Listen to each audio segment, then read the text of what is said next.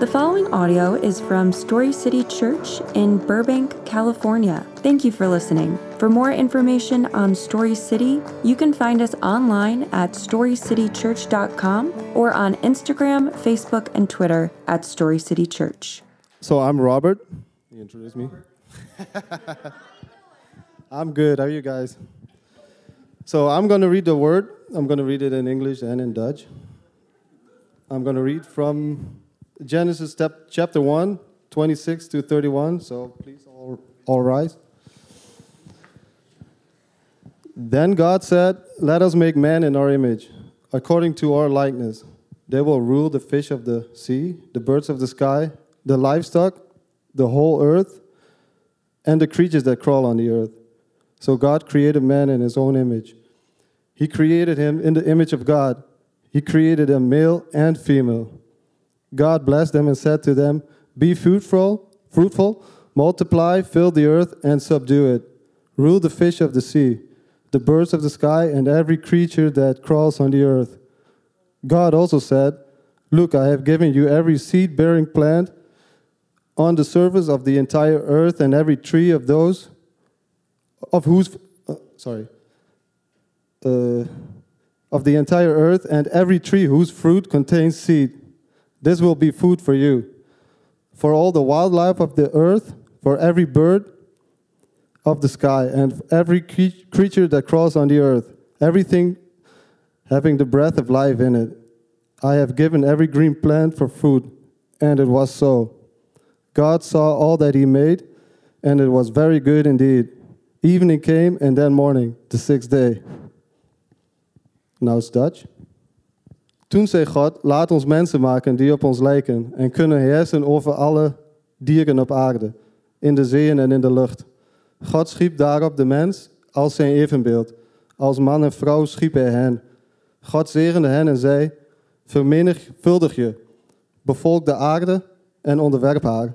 Heers over de vissen, de vogels en alle dieren. Kijk om je heen. Overal op aarde staan zaaddragende planten en vruchtbomen, die ik tot jullie voedsel geef. Al het gras en de planten heb ik als voedsel aan de dieren en de vogels gegeven." Toen overzag God alles wat hij gemaakt had, en het was heel goed. Het werd avond en het werd bij morgen, de zesde dag. This is the word of the God.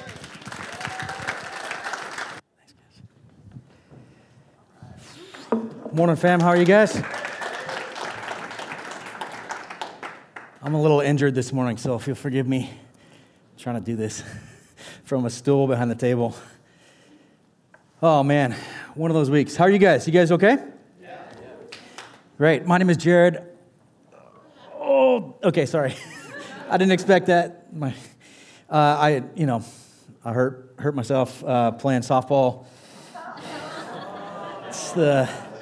Sometimes you just got to sacrifice for that church league, you know? Just got to make sure that happens. So the worst part is, like, I wasn't even playing well. That's like, could have done it doing something cool, but it definitely wasn't. So, well, I'm so glad to be with you guys this morning. It's such an honor and a privilege to serve alongside of you. I'm excited for what God is doing in this city. And I tell you what, there's not a day goes by that I don't hear a cool story of something that God is doing. There is so many great conversations that I get to have throughout the week, and it's neat to hear people say, "Oh, you're a pastor of that church. I've heard of that church because of the relationship that you guys have in this community," and it's being noticed. People are noticing what you're doing, and so I want to thank you for that. I want to thank you. You know, Bob was just talking about the tithing portion. Some of you are so generous, and your generosity is allowing God's gospel to continue to move forward every single day. And so thank you for the ways that you sacrifice. I know it's not hard. I know it's not easy. It's hard for me and my family to give as well, just because there's always something that comes up. There's always some unforeseen medical expense that pops up, right? There's always something. But God has always been faithful to us. And so I want to thank you again for your generosity, because God is continuing to be faithful in you and through you for this church. Well, this church is a family, and that means that we've got some great things about family. We've got some tough things about family. There's always a crazy uncle here. You know, that's just part of life. It's always a part of learning to be followers of Jesus, and God is redeeming us each and every day, which is really cool.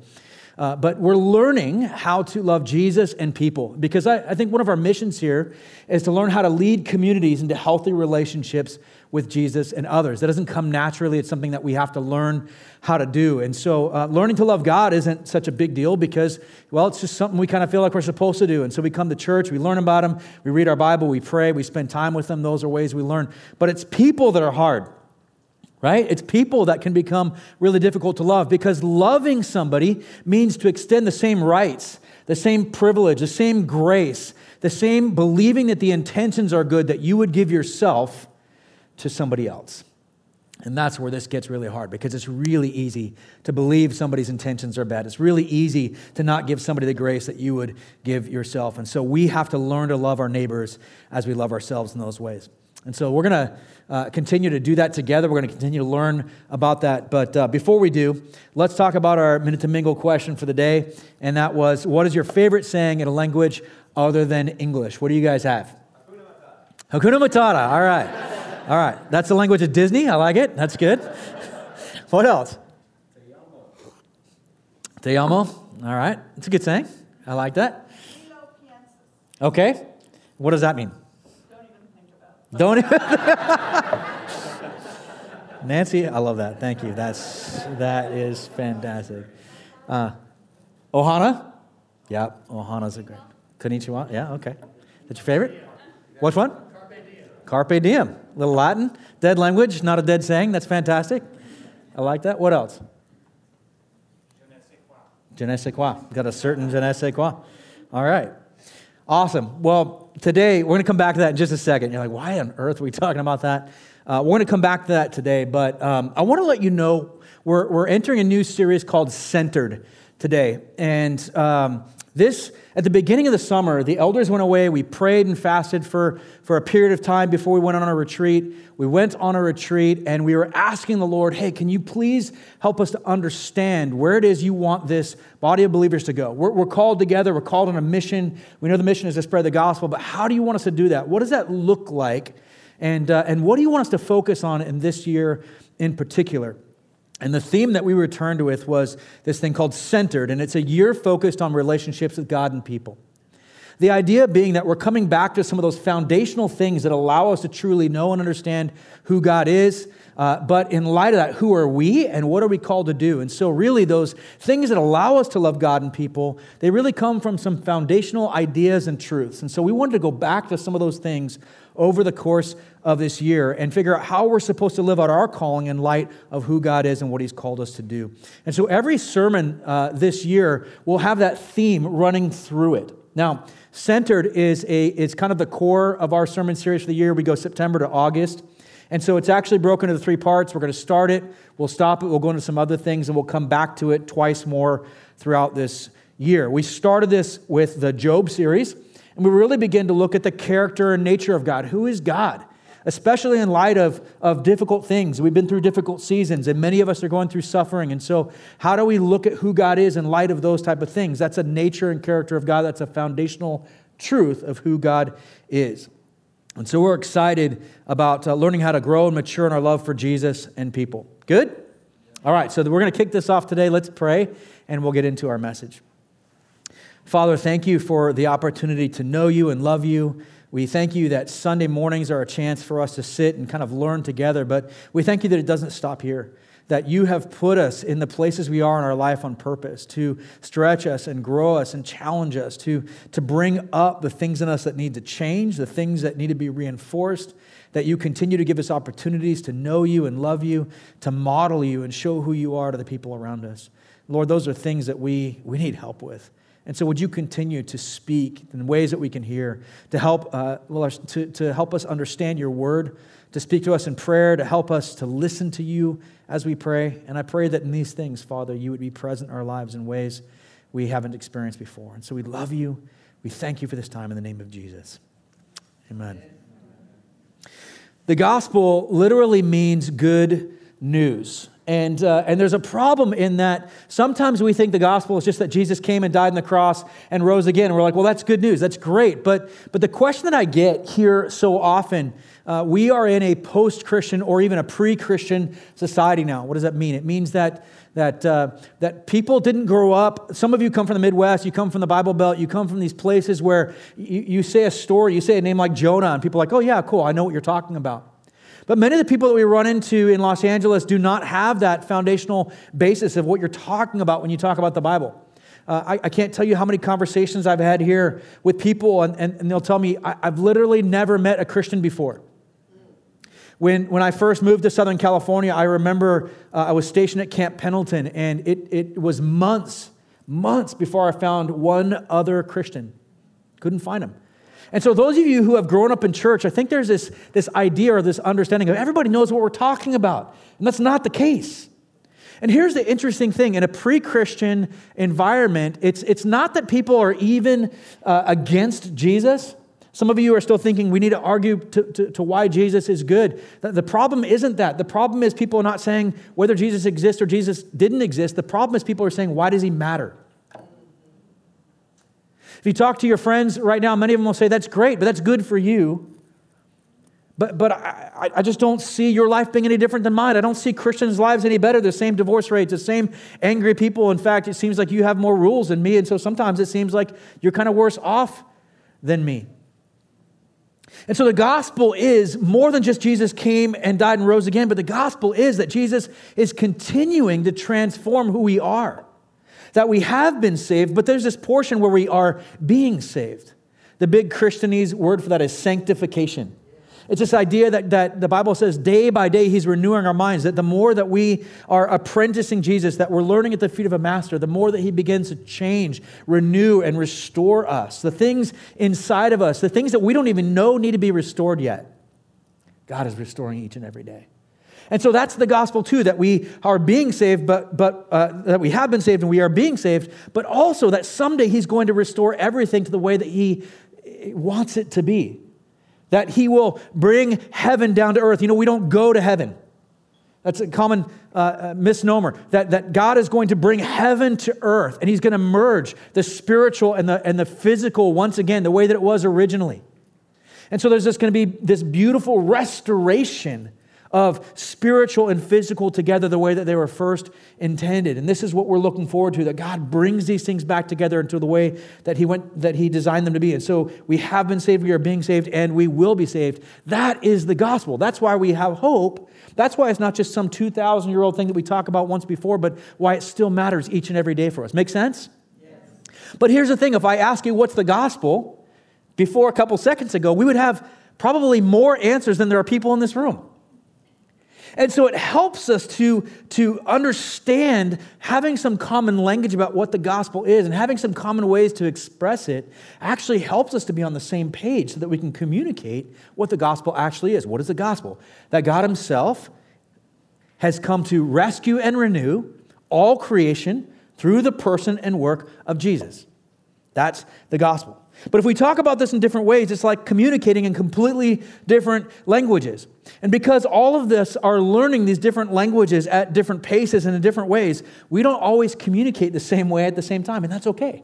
God has created room for us to learn and grow. We're not all expected to have everything figured out at the same pace and the same time. We're actually supposed to help each other, right? This is a part of what we call, another Christianese word, discipleship. Discipleship just means we help each other learn and grow into who God is and what he's called us to do. It's a day-by-day thing. We're all supposed to help each other. That's what it means to be a partner or a member of the church. That you've committed to the rest of the church saying, I will help the people around me, and I will allow the people around me to help me grow into the person God wants me to be. Now, that's great when you're just like, cool, I'm just going to tell somebody what to do. But that's not what it is, right? It's opening our lives up, being transparent. It's being broken enough to recognize the places in our life that don't look like Jesus and opening up so people can speak into those places. That's scary. But that's discipleship.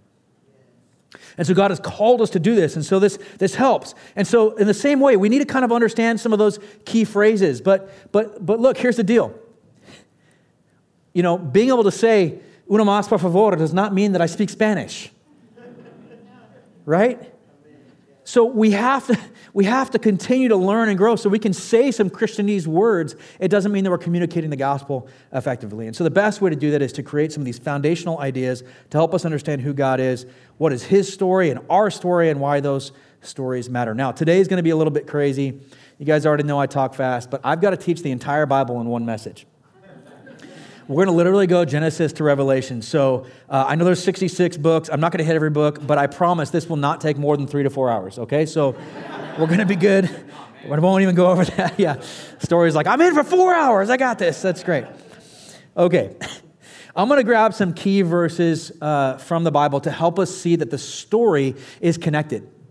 And so this is what's incredible about this, that we're actually going to see how the story of God goes from Genesis to Revelation and how it actually weaves perfectly through together, and it's one love story. And there's actually 3 gardens that tie this all together. You're going to see the garden in the beginning, the Garden of Eden. You're going to see the Garden of Gethsemane, where Jesus kneels and prays, and you're going to see the garden in Revelation. And that really represents these 3 places that God is moving us from and to. And so this is what we're going to do today. And so we read from Genesis this morning to kind of just give you this picture of God created this, and there's this beautiful picture of how he designed us to be. And if you're going, well, what does that scripture have to do with the rest of this? It's because that's, again, who we are, who we were, who God is making us to be, and who we will be once again. Amen? Again, that's just the Christianese word for I agree. So let's start. I apologize for this. We had some notes for you this morning, and our copier broke this morning, and so unfortunately, I don't have the breakdown. If you do want them, though, if you will email... Who should we email? Tracy at StoryCityChurch.com. Thank you, Tracy. Tracy at StoryCityChurch.com. She can send that out to you this week if you want to look through how we went through this, because we're going to be going really fast, and I know it can be overwhelming. So, Genesis chapter 1, verse 1 says this: In the beginning, God created the heavens and the earth. Now, the story begins with God because the story is about God. The story is about God. We have taken the Bible and we've said that it's somehow supposed to be, it's like it's about us. And there is nothing that can be further from the truth. The Bible is a story of God, his love for us, the way that we actually rebelled against God, the way that God loved us enough to create an avenue back to him, and the way that he did that and how he will continue to do that. So God is the hero of the story. The Bible is not about us. God existed eternally in community. God the Father, God the Son, God the Holy Spirit, God in 3 persons. Nothing else existed. And then God smoked. Well, he did. It was like... Told you, I'm trying to go fast, and it's not going to work that way. He spoke, and everything came into being. Genesis 1:26-31 says this: Then God said, let us, there's our Trinity, make man in our image according to our likeness. They will rule the fish of the sea, the birds of the sky, livestock, the whole earth, and his creatures to crawl on the earth. So God created man in his own image. He created him in the image of God. He created them male and female. God blessed them and God said to them, be fruitful, multiply, fill the earth, and subdue it. That fill the earth is actually create culture. Create culture. Create godly culture. Create the culture that I have designed you to create. Rule the fish of the sea, the birds of the sky, and every creature that crawls on the earth. God also said, look, I've given you every seed-bearing plant on the surface of the entire earth, and every tree whose fruit contains seed. This will be food for you, for all the wildlife of the earth, for every bird of the sky, and for every creature that crawls on the earth, everything having the breath of life in it. I have given every green plant for food, and it was so. God saw all that he had made, and it was very good indeed. Evening came, then morning, the 6th day. Robert, that sounded amazing in Dutch, and I've never seen anybody make Dutch sound so less angry than you did. That was really, really, really good. Okay, so here's our story so far. God created a kingdom. He is creator king over that kingdom. He created a man and woman in his image after his likeness. The invisible God created humans to be a visible display, a picture of what he is like. And even though he is king, God, and creator, he made humans as his representatives to this kingdom and made them responsible for leading it. Now, Genesis chapter 2, verses 8-17 says this: The Lord God planted a garden in Eden in the east, and there he placed the man that he had formed. The Lord God caused to grow out of the ground every tree pleasing in appearance and good for food, including the tree of life in the middle of the garden, as well as the tree of the knowledge of good and evil. Real quick, I want to go a side note here. As you read the Bible and you get to places like Exodus, and you're going, what on earth are all these weird measurements, the temple and all this stuff? And it gets into it. Here's the thing. It always evokes imagery of the garden. And there's this sense of this desire to get back to the garden. And so all of these things point to, in the temples, they have this beautiful imagery of garden-like things like pomegranates and figs. It's to point us back to what we lost and what we believe God is bringing us into in the future. So that's why you see those things there. Okay, verse 10. The river went out from Eden to water the garden. From there it divided and became the source of 4 rivers. The name of the first is Pishon, which flows through the entire land of Havilah, and there is gold. Gold from that land is pure. Bdellium and onyx are also there. The name of the second river is Gihon, which flows through the entire land of Cush. The name of the third river is Tigris, which runs east of Assyria, and the fourth river is Euphrates. The Lord God took the man and placed him in the garden of Eden to work it and watch over it. And the Lord God commanded the man, you are free to eat from any tree in the garden, but you must not eat from the tree of knowledge of good and evil, for the day you eat from it, you will certainly die. So God puts his people in an amazing garden where everything works in perfect harmony the way that God had intended. So this is our first garden, Genesis 3, 4-13. Now, we're skipping ahead. This is Satan talking to Adam and Eve and saying, hey, God told you not to touch the tree, but here's my statement. He says, no, you will certainly not die, the serpent said to the woman. In fact, God knows that when you eat it, your eyes will be opened and you will be like God, knowing good and evil. The woman saw that the tree was good for food and delightful to look at, and that it was desirable for obtaining wisdom. So she took some of its fruit and ate it. She also gave some to her husband who was with her, and he ate it. Then the eyes of both of them were opened, and they knew they were naked. So they sewed fig leaves together and made coverings for themselves. Then the man and his wife heard the sound of the Lord God walking in the garden at the time of the evening breeze, and they hid from the Lord God among the trees of the garden. So the Lord God called out to the man and said to him, where are you? I love when God asks us questions he already knows the answers to. And he said, I heard you in the garden, and I was afraid because I was naked, so I hid. Then he asked, who told you that you were naked? Did you eat from the tree that I commanded you not to eat from? The man replied, the woman did it.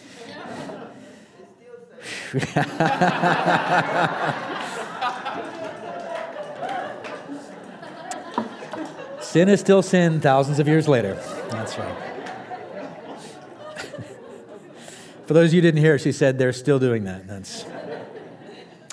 all right. The man replied, the woman you gave me to be with, she gave me some fruit from the tree and I ate it. So the Lord God asked the woman, what have you done? And the woman said, the serpent deceived me and I ate.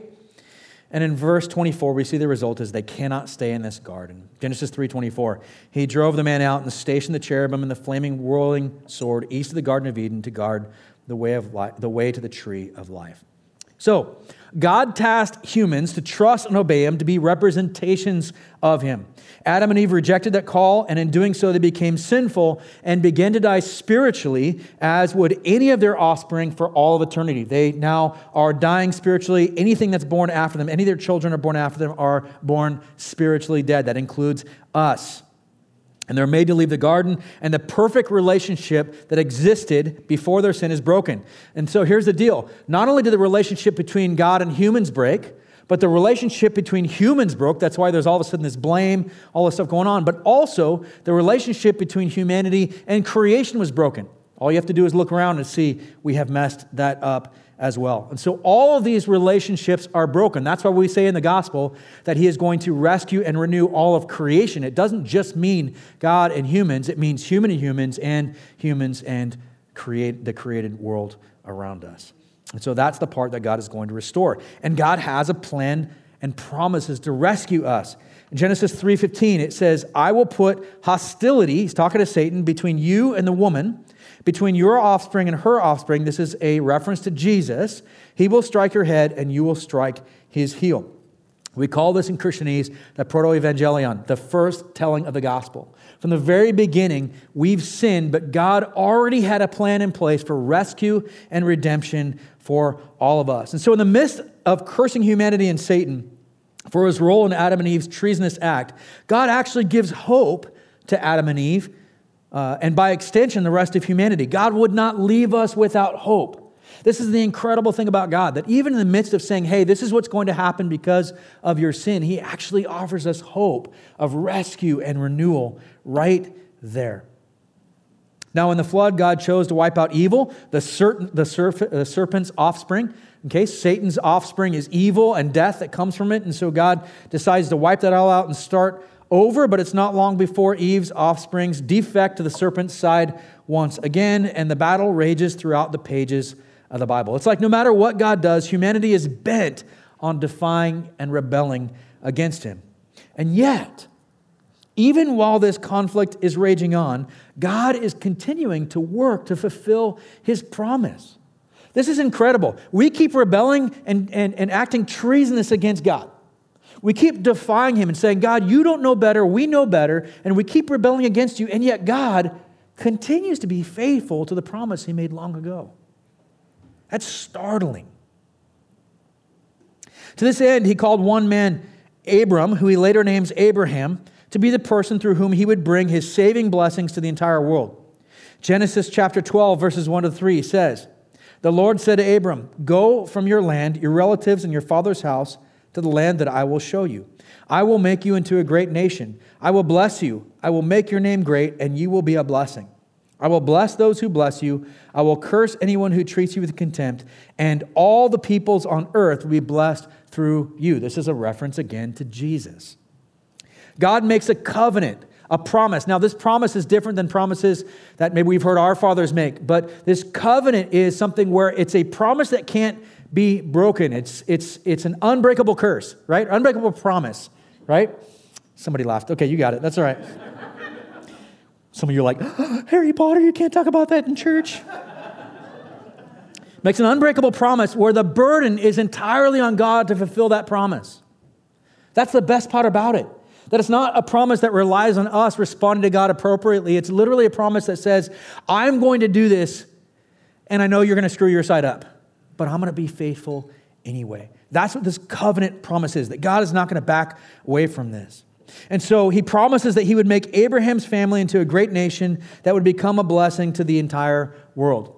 So here is the story so far. God created a kingdom. He's the king, but he made humans to be the representation of him in that kingdom.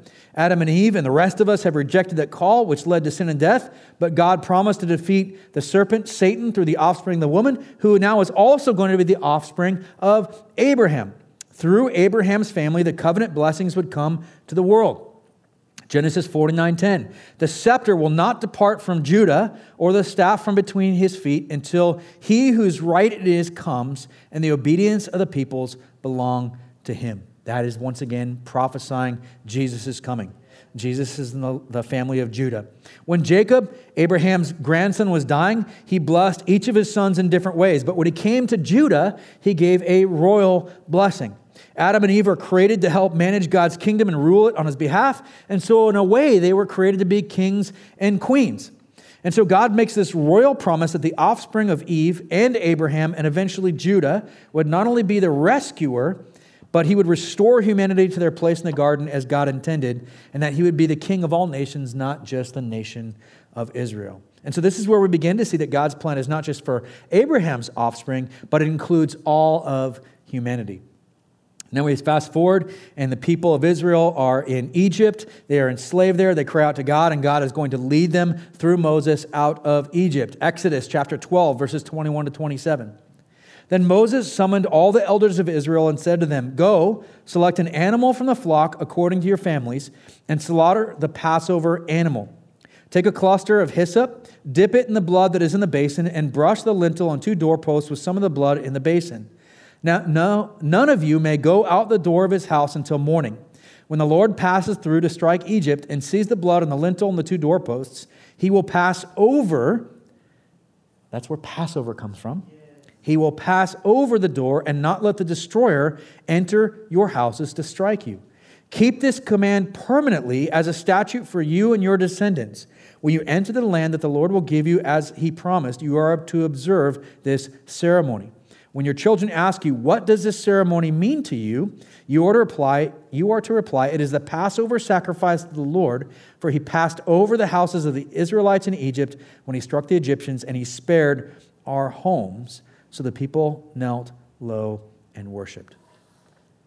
The battle of the offspring of Eve and the serpent is still raging, with the serpent doing everything he can to destroy the people of Israel. The people of Israel end up in slavery to the Egyptians. It looks bleak, but God promises he will rescue them.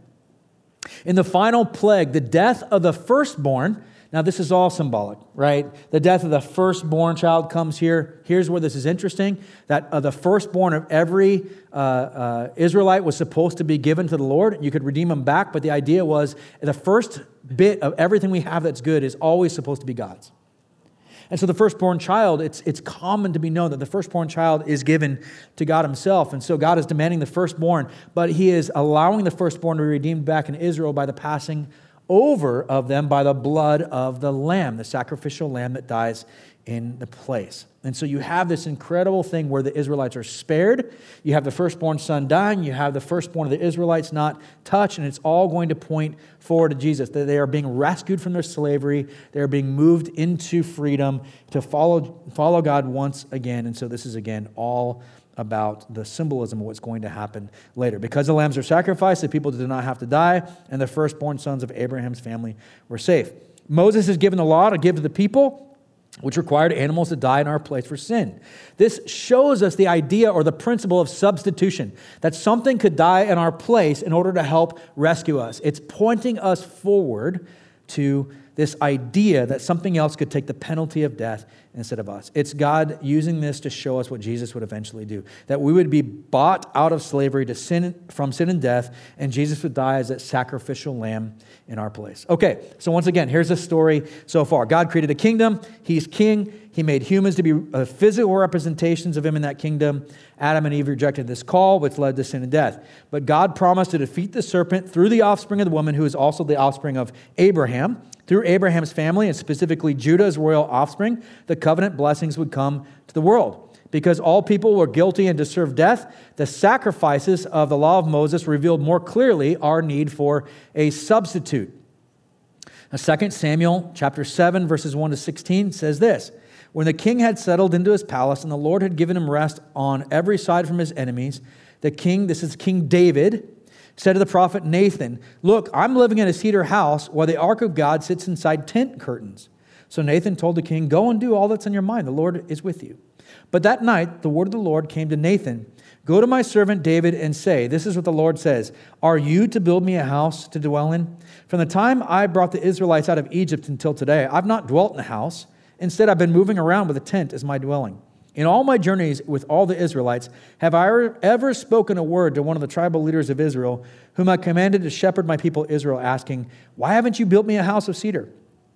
So now this is what you are to say to my servant David. This is what the Lord of armies says. I took you from the pasture, from tending the flock to be ruler over my people Israel. I have been with you wherever you have gone, and I have destroyed all your enemies before you. And listen, here comes the prophecy part. I will make a great name for you like that of the greatest on earth. I will designate a place for my people Israel and plant them so they may live there and not be disturbed again. Evildoers will not continue to oppress them as they have done every day since I ordered judges to be over my people Israel. I will give you rest from all your enemies. The Lord declares to you, the Lord himself will make a house for you. When your time comes and you rest with your ancestors, I will raise up after you and your descendant who will come from your body, and I will establish his kingdom. This is again referring to Jesus. He is the one who will build a house for my name, and I will establish the throne of his kingdom forever. I will be his father, he will be my son. Now this is not talking about Jesus, this portion here is talking about Solomon. When he does wrong, I will discipline him with the rod of men and blows from mortals, but my fearful love will never leave him as it did when I removed it from Saul, whom I removed before you. Your house and kingdom will endure before me forever. Your throne will be established forever. So not only would God establish the kingdom of David's son, Solomon, but this son would also fulfill David's ambition of building a house for God. As he built his temple, the King David's son would be the one who would bring the blessing of God's presence to his people in a lasting way. And so this prophecy is talking about both Solomon in the short term and Jesus in the long term. And so again, this directly refers to King Solomon, who did build the temple, but later one of David's offspring is so wicked that God ended this line of kings. And so how is God going to fulfill this promise when he's actually removed David's physical lineage from the line of kings? And so we go, how is this going to happen? Until the book of Matthew, we see that Jesus' lineage is from David's royal line. And so Jesus is in the line of the kings of David, and this is why that lineage happens in Matthew. And so while the promise included Solomon, it ultimately pointed to Jesus. And so Jesus is in the line of David. This brings back the presence of God to all nations. But here's the thing. The presence of God wouldn't look like a typical king when he came. Instead, he would be that sacrificial lamb, the suffering servant. This was prophesied some 900 years before Jesus' birth. The prophet Isaiah says in chapter 53, verses 5-7, "But he was pierced because of our rebellion, crushed because of our iniquities. Punishment for our peace was on him, and we are healed by his wounds. We all went astray like sheep. We have all turned to our own way, and the Lord has punished him for the iniquity of us all. He was oppressed and afflicted, and yet he did not open his mouth." Listen to this. "Like a lamb led to the slaughter, and like a sheep silent before her shearers, he did not open his mouth." We see this fulfilled in Jesus in the last days. And so we see after Egypt the need for the Passover lamb and the sacrifices required by the law that God gave to Moses. God sent prophets to the people to help them obey, but they wouldn't listen. He sent priests to the people, but they still wouldn't obey. The priests failed to be holy. In fact, they so often led the nation of Israel astray. He sent king to the people, but the kings and the people turned their back on God and continually led the people away from him. And so something had to give. And so God predicts that the rescuer would be the perfect prophet, he would be the perfect priest, and the perfect king. And that perfect prophet, priest, and king would be sacrificed in our place. And so Ezekiel chapter 36, 22-30 says, "Therefore, say to the house of Israel," this is what the Lord God says, it is not for your sake that I will act, house of Israel, but for my holy name, which you profaned among the nations where you went. I will honor the holiness of my great name, which has been profaned among the nations. The name you have profaned among them. The nations will know that I am the Lord. This is the declaration of the Lord God, when I demonstrate my holiness through you in their sight. For I will take you from the nations and gather you from all the countries, and I will bring you into your own land. I will also sprinkle clean water on you, and you will be clean. I will cleanse you from all your impurities and all your idols. I will give you a new heart and put a new spirit within you. I will remove your heart of stone and give you a heart of flesh. I will place my spirit within you and cause you to follow my statutes and carefully observe my ordinances. You will live in the land that I gave your ancestors. You will be my people, and I will be your God. I will save you from all your uncleanliness. I will summon the grain and make it plentiful, and I will not bring famine on you. I will also make the fruit of the trees and the produce of the land plentiful, so that you will no longer experience reproach among the nations on account of famine. Did you notice the Garden of Eden language in God's promise? It continues to go back to this. And so God reminds Israel that even though they have not been faithful to him, that he is continuing his covenant, his promise with us. It says no matter how impossible it looks, he can bring back rescue and redemption and renewal to us. He uses the images of grain and fruit as a picture of the garden that he's promising to restore them to. And so once again, here is the story so far. God created the kingdom. He's king. He created Adam and Eve to be representations of him in that kingdom. They rejected that call, which led to sin and death. God promised to defeat the serpent through the offspring of the woman, who's also the offspring of Abraham. Through Abraham's family, and specifically Judah's royal offspring, David, the covenant blessings would continue to come to the world. Because all people were guilty and deserved death, the sacrifices of the law of Moses revealed more clearly our need for a substitute, and that suffering servant would come. Through the servant and the work of the Spirit, God would establish a new covenant and give lasting life to his people. And finally, the rescuer, the suffering servant, appears. This is where we have the transition from the Old Covenant or the Old Testament to the New Covenant and the New Testament. Make sense? Why we call it Old Covenant, New Covenant, Old Testament, New Testament, right?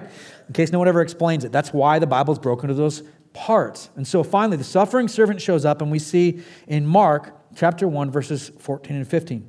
After John was arrested, It's John the Baptist. Jesus went to Galilee proclaiming the good news of God, the gospel. The time is fulfilled and the kingdom of God has come near. Repent and believe the good news. Jesus is saying it's finally here. The promised rescuer, the promised redeemer, the promise of the covenant that God made so long ago, the time has finally come. This is it. And so Jesus is fully God and fully man, and as such is the only sacrifice that can satisfy the conditions of rescue and establish the new and better kingdom and fulfill the covenant promise of God. But Jesus had to surrender in the garden to open the way for us to be redeemed. And so now we get to our second garden. Mark chapter 14, verses 32 to 36 says this. Then they came to a place called Gethsemane, the Garden of Gethsemane. And he told his disciples, sit here while I pray. He took Peter, James, and John with him, and he began to be deeply distressed and troubled. He said to them, I'm deeply grieved to the point of death. Remain here and stay awake. He went a little farther, fell to the ground, and prayed that if it were possible, the hour might pass from him. And he said, Abba, Father, all things are possible for you. Take this cup away from me. Nevertheless, not what I will, but you will. In doing so, you have a second Adam in the garden, but this Adam is faithful. This Adam doesn't rebel against God. This Adam carries out the will of God and is obedient even to the point of death. Jesus fulfills his mission as a suffering servant rescuer on the cross. John 19, 29 to 30 says, as he's hanging on the cross, a jar full of sour wine was sitting there. So they fixed a sponge full of the sour wine on a hyssop branch and held it up to his mouth. When Jesus had received the sour wine, he said, it's finished. Then bowing his head, he gave up his spirit. Now, if you remember, how do they put the blood on the doorposts in the Passover? With a hyssop branch. This is why this is, again, back to this symbolism, back to what God is showing us he is doing. They use the hyssop branch to give Jesus the sponge to his mouth. And so Jesus, just like the hyssop branch becomes purifying. Jesus, just like that hyssop branch, and the blood during the Passover in Egypt becomes a Passover lamb. Romans chapter 1, Paul says in verses 3 to 4, concerning his son, Jesus Christ our Lord, who was a descendant of David, this is why that matters, according to the flesh, and was appointed to be the powerful Son of God according to the Spirit of holiness by the resurrection of the dead. And so he's saying Jesus was physically in the line of David, and so he meets that satisfaction, but Paul is saying he was also always God. He's saying he meets both requirements. And so once again, here is the story so far. God created a kingdom. He's the king, but he made humans to be the physical representation of him in that kingdom. Adam and Eve rejected the call, which led to sin and death. But God promised to defeat the serpent through the offspring of the woman, who's also the offspring of Abraham. Through Abraham's family, and specifically Judah's royal offspring, David, the covenant blessings would come to the world. Because all people were guilty and deserved death, the sacrifices of the Mosaic law revealed more clearly our need for a substitute and the suffering servant. Through the servant and the work of the Spirit, God would establish a new covenant to give life everlasting to his people in the new heavens and the new earth. So Jesus is the one whom all these promises find fulfillment. First in his sacrificial death for sin, and then in his victorious resurrection and reign as king. We're about to see here shortly the third garden. Revelation chapter 21, verses 1 to 4 says this, Then I saw a new heaven and a new earth. For the first heaven and the first earth had passed away, and the sea was no more. I also saw the holy city, the new Jerusalem, coming down out of heaven from God, prepared like a bride adorned for her husband. Then I heard a loud voice from the throne, Look, God's dwelling is with humanity, and he will live with them. They will be his peoples, and God himself will be with them and will be their God. He will wipe every tear from their eyes. Death will be no more. Grief, crying, and pain will be no more, because the previous things have passed away. And this is where we get to that third garden. As the worship team returns to the stage, I want you to read this with me, Revelation 22, 1 to 5. Then he showed me the river of the water of life, clear as a crystal, flowing from the throne of God and the Lamb down the middle of the city's street. Now listen to this. The tree of life was on each side of the river, bearing 12 kinds of fruit, producing its fruit every month. The leaves of the tree are for healing the nations, and there will no longer be any curse. The throne of God and of the Lamb will be in the city, and his servants will worship him. They will see his face, and his name will be on their foreheads. Night will be no more. People will not need the light of a lamp or the light of the sun, because the Lord God will give them light, and they will reign forever. Family, our hope is in our redemption from God. Our hope is that we have been saved, we are being saved, and someday everything will be redeemed. As it was in the beginning, God's people will always be dependent on him for life. But we've seen that he can always be trusted and give us what we need, that he has a plan and a purpose and a hope for us, that his ways are better than our ways, and we will have the joy forever of trusting him and receiving from him. That's what we are made for, to live in and enjoy the life-giving presence of the one true God. The battle's been won. This is our hope. The battle's already been won. Hallelujah. And the Bible says God is only waiting to set everything right because he wants to give time for people to come back to him. This is the story of the Bible. This is the overarching story of the Bible. This is the gospel, that God himself has come to rescue and renew all creation through the person and work of Jesus. Amen? Amen. Let's pray. God, thank you for the opportunity to know you better. Thank you that we get to see this plan unfold, that we, Lord, unlike so many people in the past creation who didn't get to see the answer, who didn't get to see the hope, unlike so many of them, we didn't get to see, Lord, they didn't get to see what you were going to do. We thank you that you have shown us your redemption and restoration, that we can trust you and rely on you. We love you, that you are our hope. Continue to restore and renew us day by day. In the name of Jesus, amen.